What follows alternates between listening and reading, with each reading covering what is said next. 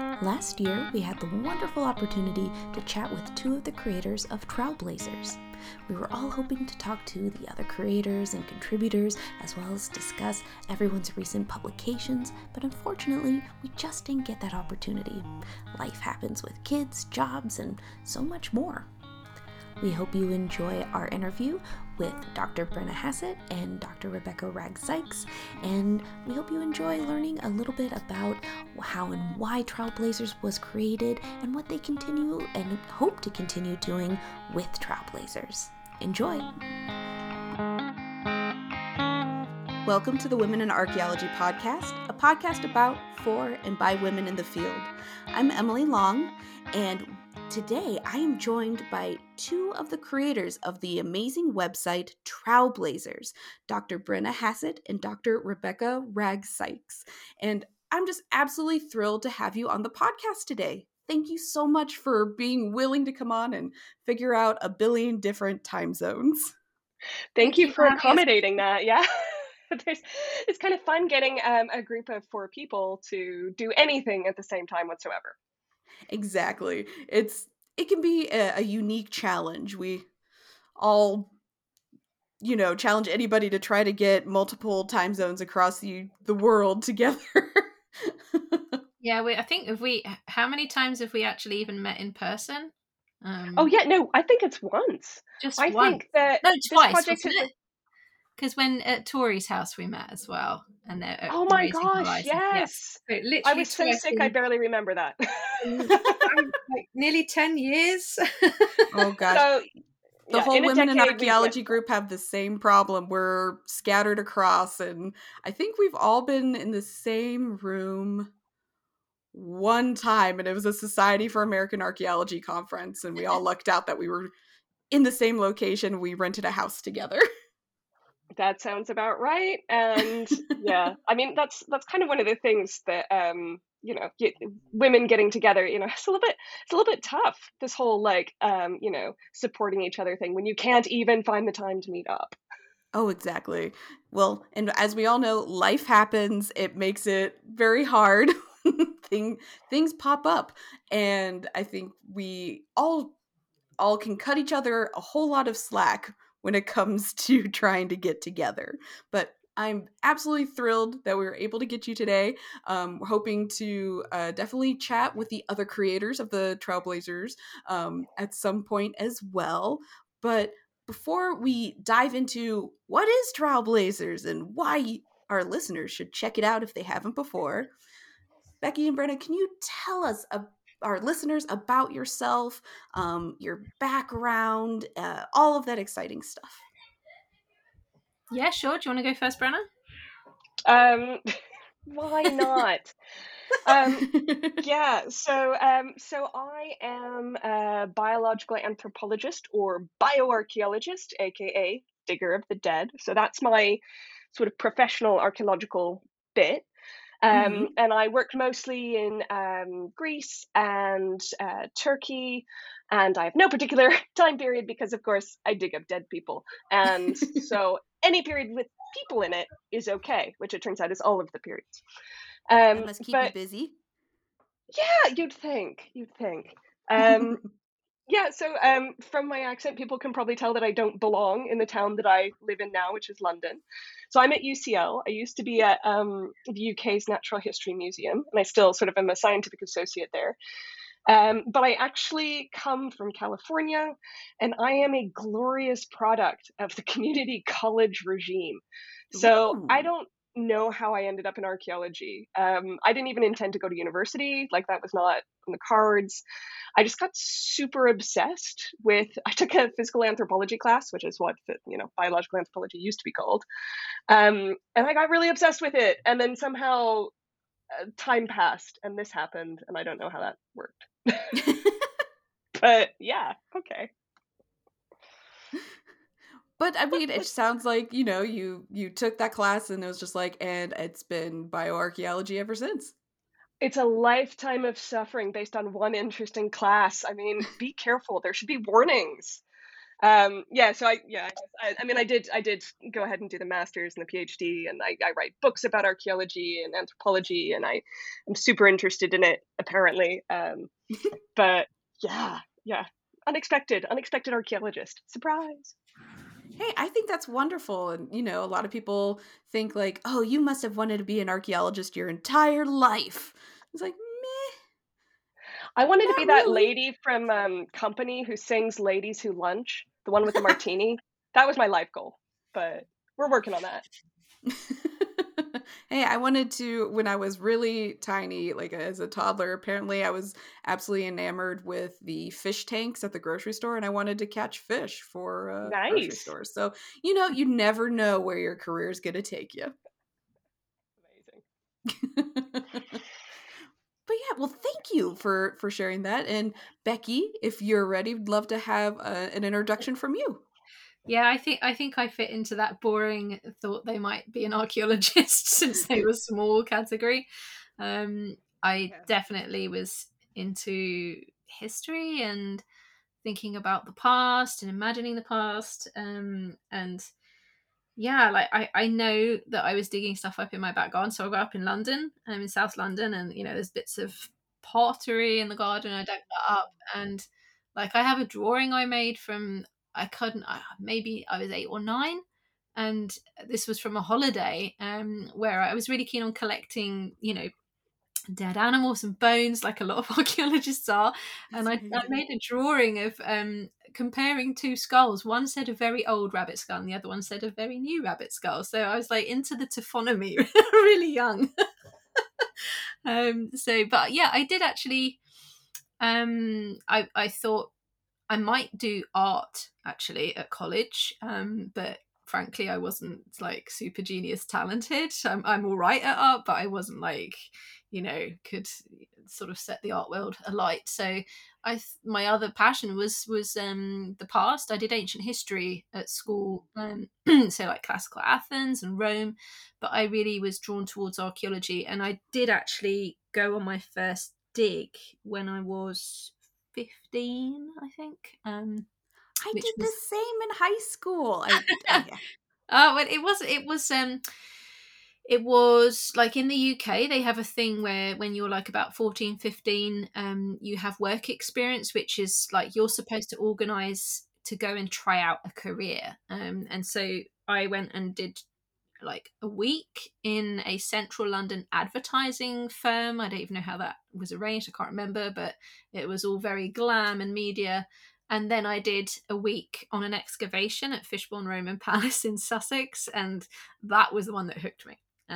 So yeah, just the experience of actually excavating and finding things, and also just the field experience of living in tents, and that camaraderie that you get on field projects. That was just, I loved it. And kind of from then on I was thinking, yeah, maybe I would do archaeology. And I did. I went and did undergraduate, and then I started to feel like I might want to specialize towards deeper prehistory.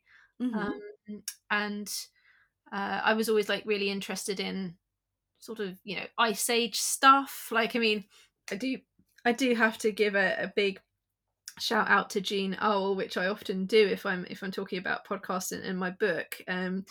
But it is true. I read those books by her, which if people don't know, I mean, I'm sure for this podcast, everybody who's listening will have heard of Jean Owl. Surely not. Clan of the Cave Bear, correct? Yeah, so like a series of novels that she started writing in the very beginning of the 80s, I think, or the late 70s. And they're set around like this coming of age story of a girl in like the late Pleistocene, so about 32,000 years ago. And it's all set with, all the vanished animals, woolly rhinos and everything. But it's more about her. But even more than that, it's about the material culture actually of that period. You can tell that the author was really into it because she describes all the edible plants, all the different materials that they use. She actually it was in a Jean Owl book was the first time I read like a description of flint knapping and a striking platform, and I didn't know what the heck a striking platform was for years later, but I was still sucked in. So that interest in deep prehistory was there, and I decided to move towards that in my master's and my PhD, and I ended up doing Neanderthal stuff. And yeah, then kind of had struggled, as a lot of people do, to get a postdoc. For 2 or 3 years afterwards, there wasn't anything, and then I was super lucky and got a Marie Curie to go to France for 2 years. So I was in Bordeaux for 2 years, and that was like a landscape archaeology project. So it was some Neanderthal stuff, but it was more like lithic sourcing in the landscape, really cool stuff.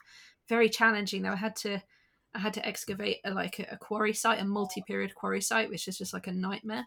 Oh my goodness! I imagine it's just like anytime your trowel hits the ground, it's just like ting ting ting ting ting Well, ting. yeah, ting. I mean, there's just like more lithics than Oh, wow. soil, and like you need technologically specific stuff to pull out the chronological aspect of the site. And if you, like me, are digging a site where the stone is really tricky and it doesn't show that, it becomes really hard. So that was challenging. And yeah, I came out of the postdoc, and again, like a lot of people, struggled again to get something else. And yeah, then was just like, actually, I'm kind of gonna try and stay sideways and go into writing, because there was also book contracts and things that were happening already. Wow. But like in the background, and so I decided to just really pursue that, and we came back to the UK, and then I finished writing my book Kindred, and yeah, then that came out in 2020. That's wonderful, and won awards, and like was fantastic, and made the New York Times like bestseller list, and was just amazing. Oh, not the bestseller list, if only. Okay, well, close enough. It got excellent reviews in the New York Times. Yes, it did. It did. Yes. Yeah. And it's a wonderful book, and we'll definitely be discussing it on the podcast, along with Brenna's wonderful books too, which I'm really looking forward to reading. And I apologize for not having read them before. They sound really cool, and I'm looking forward to the one that's coming out in June. Well, you're checking the proofs now, aren't you, Brenna? It's very exciting. Okay, it would be a lot more exciting if I didn't keep on finding childhood spelled with a Z. Like, where does the Z go? Like, So it's the new cool spelling, childhood. It's like this can't be right. Yeah, just pretend you're coining a term and publish a paper on it. Pretty much everything can be a published paper if you try hard enough. That is the point of archaeology. That is true. And speaking of other published things and whatnot, trying to transition, because we've got so many wonderful things to talk about, and we'll definitely come back to the publications, is your other, I guess, published baby in many respects, Trowelblazers. And you are 2 of the 4 creators, correct? Yep. So it's us, and then Suzanne Pilar Birch, and of course Victoria Herridge, who actually came up with the entire name and approximately 99% of the puns used on that site. Fantastic. If we ever need like help with our academic publications, we always ask Tori for our titles. Like, she should have a service like here and there. Yeah, like if you need a title, if you need like a funny caption, like honestly, like this is an untapped resource. She should be making money off of this somehow. Well, maybe, I mean, I know I struggle with titles. I'm sure many archaeologists out there struggle with just trying to create a title for anything with some pizzazz. We now know where to go. And what, exactly. $5 per title? Yeah, I mean, I don't know. What do you charge for Genius? It's so difficult. But I mean, what's amazing, and looking at this website, and our listeners, if you're not familiar with it, check it out. It's fantastic. Trowelblazers.com. And so where did this idea come from, and why were you guys like, you know what? We need to fill this void that we might be seeing in the archaeological world and paleontological world, that it needs something, but what is it? I think it came from the same place that everything comes from, which is anger and rage on the internet.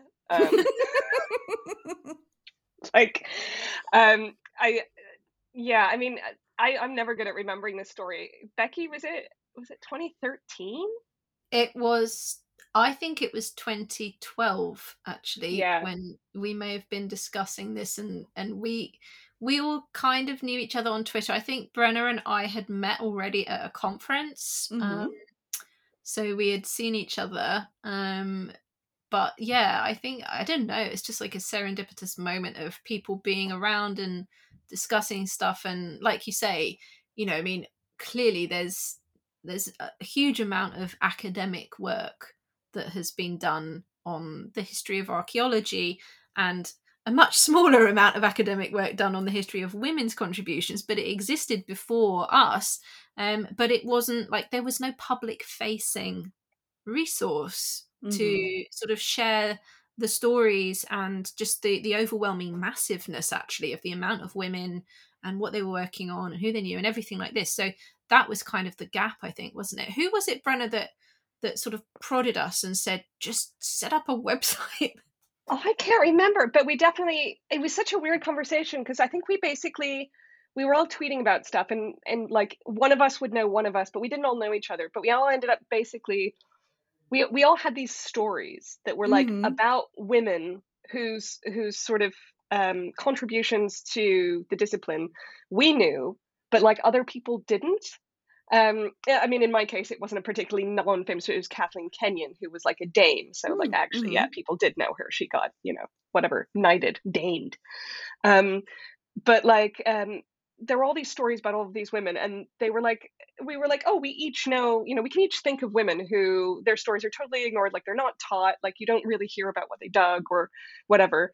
And then somehow it like ended up in DMs, and like we said we should start a Tumblr, because Tumblr, this is way Oh back yes, in the Tumblr was ancient really big history. in that time. This is how old Trailblazers is. We're Tumblr old. And we were like, and I think the original plan was like, okay, well, we each came up with a story. So we were going to find some photos, and we were going to each do a post. And it was like 4 posts. And we were going to leave it up for like a month. Like it was like a month's worth of stuff. And then we were just going to go back to our normal lives. And that never happened. It snowballed. Like, I mean, I don't even know how people found us. Yeah, I guess so many people were just really, really into it, and I think that's the thing. We just I guess saw that there was a real appetite within the archaeological community, but also outside it. And I think that was when we realized that there was scope to provide a resource that was actually useful for a lot of different people. Mm-hmm. And also people were almost immediately, actually, I think, asking if they could contribute to this and write their yeah. own things. Yeah, That's that was the really thing that cool. really, yeah, that was the thing I think that really built it. It's like we told our little stories and we're like, that's it. That's all the women that ever were. And then people like started writing us, and they're like, oh no, no, no, let me tell you. And they tell us about their undergraduate tutor, their fieldwork tutor, people who wrote pottery catalogs that are no longer looked at except for their particular dissertation. And we just like, I mean, it just snowballed. People would write in and tell us about these women. We'd post something, someone would read that and be like, oh, but did you know she worked with this other lady? And then we'd have to do another post and another post. And it got kind of out of hand.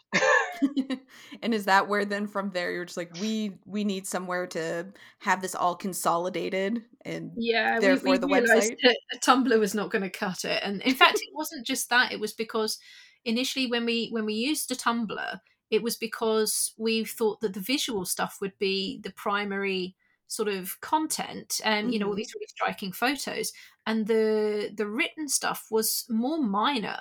But actually, people, the amount of stuff that there was to write and what people wanted to say, it kind of made more sense that that we would have a website, as well as just for the size and the amount of stuff, but that it would allow us to be a bit more flexible, I think, about the content. Mm-hmm. I do think it's incredible that it picked up so quickly, because I know for myself in college and even graduate school, there was never really a focus on the women who contributed. You hear about what is it, like Pitt Rivers and Sir Mortimer Wheeler and And those no one ever guys. Mrs. talks about Binford. Tessa. And Tessa is way more important. Tessa touched so many more people's lives than Mortimer Yeah. Wheeler, which is a good thing because you don't want Mortimer Wheeler touching you. dear.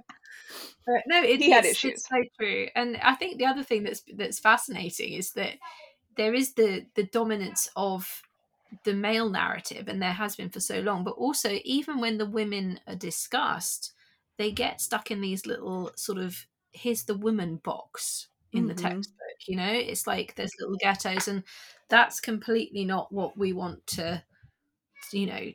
That was something we actually got to change, which was one of the coolest things we've done, which was we got asked to contribute to the kind of UK-based textbook as Archaeology by Renfrew and Bond. Oh my and goodness. Yeah, it was really exciting. So we got called in to I don't know, womanify the the text. And one of the first things that I think it was Susie actually who saw it, she's like, so your history of archaeology chapter, you put the women in a box. Yeah. Maybe not have them in the box, but they're actually not contagious. Like they're not what? Like so, and it's a really good point. It's like what, we need to not act like women weren't actually functioning as archaeologists. They're not so much a special case that you need to be freaked out when you see one. Well, that's an excellent way to end our first segment, is that women aren't contagious and they should be in all parts of our textbooks, not just the little like specialty box. When we come back, we'll Lady Ghetto, discuss... yes, Becky. When we come back, we will talk more about Trowelblazers, the website, and articles on there, and the different initiatives and collaborations that Becky and Brenna have done. We'll be back. Did you know that we have a blog? Check out the Women in Archaeology website for a variety of blog posts, as well as past episodes. Interested in supporting the podcast? From the website, you can check out our Patreon account and learn about the different ways to help support the blog and podcast. We can give you a cool sticker in return. Again, thank you for listening. Welcome back to the Women in Archaeology podcast.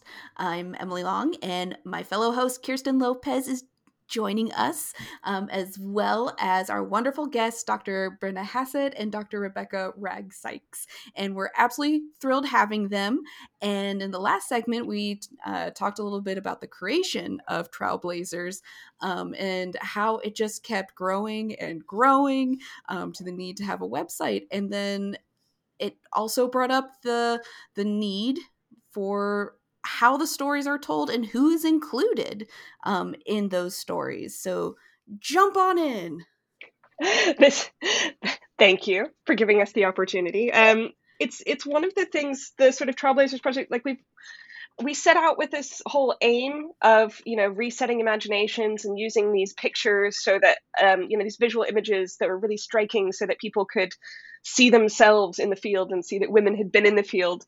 But we did realize eventually, too slowly, we were getting a lot of the same kinds of stories.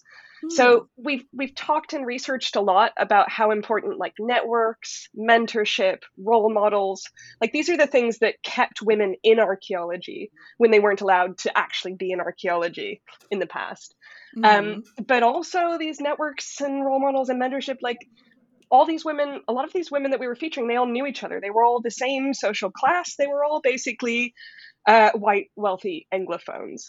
And so we realized that that's actually probably, we're sitting here talking about like networks and supporting women, but we're only telling a certain kind of woman's story. And so one of the stories that Tori Herridge brought out, which was really, really interesting, and she was looking at some research done by Pamela Jane Smith on this, was so Dorothy Garrett is the first female professor of archaeology at Cambridge, and it's like a huge big deal, and she's super famous, and like they had an archaeological themed dinner when she was like elected. It was amazing. Apparently there's a menu somewhere. But she went off and she led these like all-female digs, and she just was super amazing, right? But there's this picture in the Pitt Rivers archive of Professor Garrett standing next to a local Palestinian woman who is called Yusra, and it's labeled, with Yusra and child. Now, Yusra, no last name, was a local laborer, like for hire, and would have worked with a bunch of other women on site, basically like sieving fines, just basically doing all the sieving and all the grunt work. And we don't know anything about Yusra, really. We have Garrett's notes telling us, that Yusra was working on site and stuff, but nobody's ever heard of Yusra. But it turns out Yusra was sitting there working on the site where Garrett discovered the important Neanderthal fossils, the tabun fossils. Oh. The person who actually found the little fossil tooth that became tabun 1 wasn't Garrett. It was Yusra. She found it in a sieve. So, there's this woman who actually made an incredible contribution to archaeology.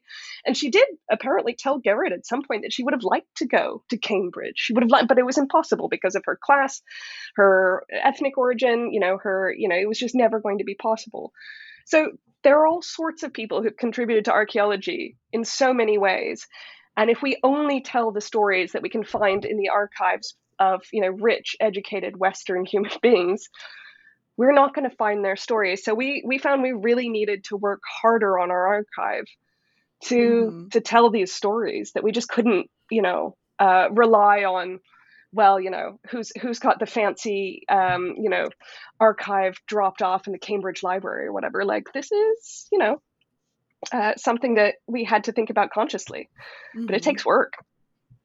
I bet. Oh, I don't doubt it. The story of Yusra, is that part of the Women in Time collaboration? Yeah, that was Tori. That was, I think, for British Science Week. She got funding and went to another archive, which was the archive of Jacquetta Hawkes, who was a student of Garrett's. And I think she was like Garrett's top scoring student, or she got a scholarship, and basically Garrett took her out to the excavation at Mount Carmel at Tabun. And so we also have material because Jacquetta kept a diary during this excavation. She was a really young woman, just finished university, and she was out there. This was, I think, probably her first major field experience. And she was kind of supervising Yusra and some of the other women. Again, very interesting colonial thing. Those women were probably more experienced than her already. And she's the one supervising and did not find the actual piece of the Neanderthal. But yeah, Tori pulled her story out of that. She transcribed the journal and then put on this really fantastic kind of like poetry performance piece with someone from the archive as well at University of Bradford, all about kind of these three, these multiple strands: Jacquetta Hawkes, Dorothy Garrett, Yusra, and also the Neanderthal woman herself. So that was a really... I guess that kind of encapsulates more the kind of thing that we started to move towards as Trowelblazers, which was to, I guess, get a little bit more nuanced, get away from the sort of yay hero women, which, is great and it's powerful and we still need to do it. But to kind of look more at the context and what's the bigger story, what stories are not being told, like Brenna says. And yeah, kind of think about connections between women. And, I know Brenna will certainly agree. This is the thing I think that has come out from Trowelblazers that's most powerful. It's that we're not just talking about individual women's achievements. We want to look for the networks between them of training, of mentoring, of actual research collaborations. And that's something that is so, so big and fascinating. And that's, I think, really the direction that we've been going for probably the second half of what Trowelblazers, of our existence, as it were. Nice. So that whole sorry, go ahead. No, go ahead. Oh no, I was just gonna say, like, that whole performance art thing, that I think that also encapsulates the slightly wild and woolly approach. Like, we are not a very sensible project. We had no plan. We still don't have a plan. I mean, we couldn't even get like all of us on this podcast. Like, we have no plan. But like that's allowed us to be really flexible with what we think Trowelblazers is and what we think Trowelblazers does. So like, sometimes we've been able to do really useful things like sell little bags with images so that we can raise money so that we can give people bursaries to go to conferences. Mhm. And sometimes we've been just like able to totally create stuff that's just there. And like our core mission is like reset imaginations. Like imagine that there were women there. I know it's hard to do, but imagine it. And like, so Becky basically led this amazing thing that Becky did, which convinced senior colleagues to dress up in costume for pictures. I think, you know, that so this is the Raising Horizons exhibit, which Becky can tell you about. But it's like we get to do really cool things with this, and I think that's kind of been part of the stuff that, you know, that's why Trailblazers has survived, is because it's not just a website. It's also things like the Raising Horizons exhibit. Oh, and please, if you could dive into the Raising Horizons exhibit. I know, oh gosh, and I'm so terrible with names. I know one of our guests was one of your Raising Horizons. So how that project came about was, again, actually another example of the whole Women in Networks thing, in that we were approached by an artist, his photographer, Lenora Saunders, and she was really well recognised for doing a lot of projects around, I guess, sort of putting forward minorities in their professional context and putting them front and center. So a lot of her work was on women.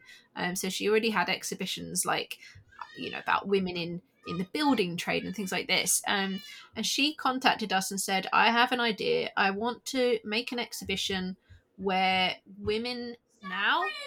So she contacted us and said, I have this idea. I want to make an exhibition where women today are basically dressed up and posed as their counterparts from the past. So past and present women archaeologists. And she said, you know, this idea is really cool, but I don't know anything about the history of archaeology. So she just, you know, said, I don't know anything about the history. I don't know any names. So would you guys be able to help? And I said, of course, you know, like we would love to do this, just because it sounds really, really fun. And just because, you know, the way Trailblazers works, as Brenna said, we're quite flexible, and, you know, if somebody's available to do a project and they're interested in it and the others are not so interested, then that's kind of how it works. So I was available to do that, and I really fancied, you know, working with Lenora. And so with her, it was, I basically was able to just say, right, here is a range of women, not just in archaeology, also geology and paleontology, because Trailblazers does do the earth sciences as well. So we couldn't just do archaeology. And so, you know, I kind of went through and thought, well, who should we have? So it was kind of basically like a dream project, actually, you know, like how can we represent women from the past? What I was really conscious of was that we didn't want to just, you know, have a very traditional range of archaeologists. We wanted to have coverage of all different kinds of people, but also to kind of, I guess, disrupt things a little bit, and, you know, put in individuals who were working at different levels in their professions. So we have some people who are professors, some people who are you know, much earlier in their careers, and also, although the past women were basically all white, with the women who we invited to sort of personify and these past women, and kind of have connections in their own work with these past women, we ensured that there was a much broader sort of representation of the kind of women working today in archaeology. So it was just a dream project, you know, to sit with Lenora and come up with these suggestions and look for links between the women, and then, like, you know, come up with ideas with Lenora for like the poses. What should they be posed as? What props should be in the pictures? And that was just so much fun. And we actually got some historic, like, objects and things. Like, there's one of the portraits of Kathleen Kenyon. It has a historic camera from the 1930s, because she started off her career actually photographing material on the field project with Gertrude Caden Thompson. So like there's And as car mechanic, she was also the car mechanic. Very important to recall. 16 years old, you know, Dame Kathleen Kenyon, prior to the Dame bit. She got taken on as photographer and car mechanic because you could be both. I liked that. That was my favorite thing about her. Yeah, and like some of the links were kind of interesting. Like with Kathleen Kenyon, you know, she's very much known for her field projects, and that kind of field methodology. And so the person I chose to represent her, or I invited, was Shahina Farid, who, you know, I think at the time she was working for Historic England in the scientific dating team. I think now she's a board director at Mola, and she still does other things, but also she had an incredible reputation as a field archaeologist, in particular for her work at Çatalhöyük. You know, absolute foundational site for prehistoric archaeology. So I kind of really liked that connection between those women in terms of what they are known and respected for. So that represents the sort of links that I wanted to create. And having dug under Shahina, I can definitely attest that she was definitely boss lady of Çatal. Like, forget the lapsarian mother goddess stuff. No. What you're talking about is Shahina. That's yeah. So it was a really amazing experience. I mean, but we came up with the idea, and then we had to crowdfund it, which was a super steep learning curve for me, because I'd never done that. Lenora hadn't either. So I managed all of the crowdfund. And yeah, amazingly, we raised like £11,000, which paid for the shoot and the materials, and you know, because it was a proper, you know, art quality portrait exhibition. The portraits are absolutely gorgeous. Yeah, I mean, they look like oil paintings. They're absolutely stunning. And so we launched it at the Geological Society in London, which was just beautiful. And somebody attending there, you know, kind of said at the launch party that, you know, there was more women in that room than they'd ever seen before. Not just the portraits, but everybody at the launch. It was just so women-centric. It was beautiful. And then we went on tour for 2 years. So it opened in 2017, and I think the last touring was 2019. So yeah, it was incredible. Really, really wonderful collaboration. That's amazing. And I love that branching out into these different ways of showcasing women in the past, women in the present, and also going beyond just, you know, our more colonial roots, I suppose, in archaeology, with women in that time. And one thing I have noticed on the website are more articles of women of different backgrounds, different countries, different fields, and it's really lovely to see the growth. I want to shout out to my students for some of the really awesome work they've done. I think like one of the things I've got to say is like we are a community organization. Like almost everything we put up there is community sourced. And for the last 2 years, I've been running a digital fieldwork project, and it's been undergraduates who they get a little bit of direction from me and like some help, but basically I just sort of say, you know, we have a little chat at the beginning of each course, and we say like, what's wrong with this picture? Is it too stale, pale, and female? Yes. Okay, let's talk about why that is. And it's actually the undergraduates from UCL Archaeology have been honestly amazing. Like they've gone out and collaborated with the Society for Black Archaeologists to interview people at all stages of their career, you know, people doing PhDs, people who are actual professors, and trying to capture a lot more of what it is to be a woman in archaeology, because not everyone is a dead white professor. So it's like, you know, like people want to, there are other experiences. Not everyone goes on professional. Like, I mean, I'm a forever postdoc. I don't have a permanent job. Becky is an amazing, you know, famous author with academic affiliation, but not necessarily like in a traditional academic career. Like, there are so many ways to be in archaeology, and we need to be aware of that Yeah. and think about what it means for how you do archaeology and how we tell people archaeology is done. And definitely, because the way we write women out of history is by saying their contributions weren't real archaeology. Oh, they just did the catalog. Yeah. Oh, yeah, well, they wrote the manuscript, but, I took credit for it. Or, like there's a history of this. So we need to be super aware of all the things that go into being archaeology. And we need to give credit for all the parts that make archaeology happen, even if they're not like being super fancy professor or whatever it is. And hopefully we're doing more of that, because my students are so awesome, and they did like videos, and they called people, and they had interviews with people in like Pakistan, and did we're now doing multilingual posts. So I will definitely say, if any of the listeners out there know about awesome women that we don't know about, please write in, tell us about them. We're trying really hard to do bilingual posts now. So if you have someone who, for instance, normally works in a different language and you want to do a bilingual post, amazing. We love you. Please get in touch. Please email. So what's the email? Oh, we are teamtrowelblazers@gmail.com.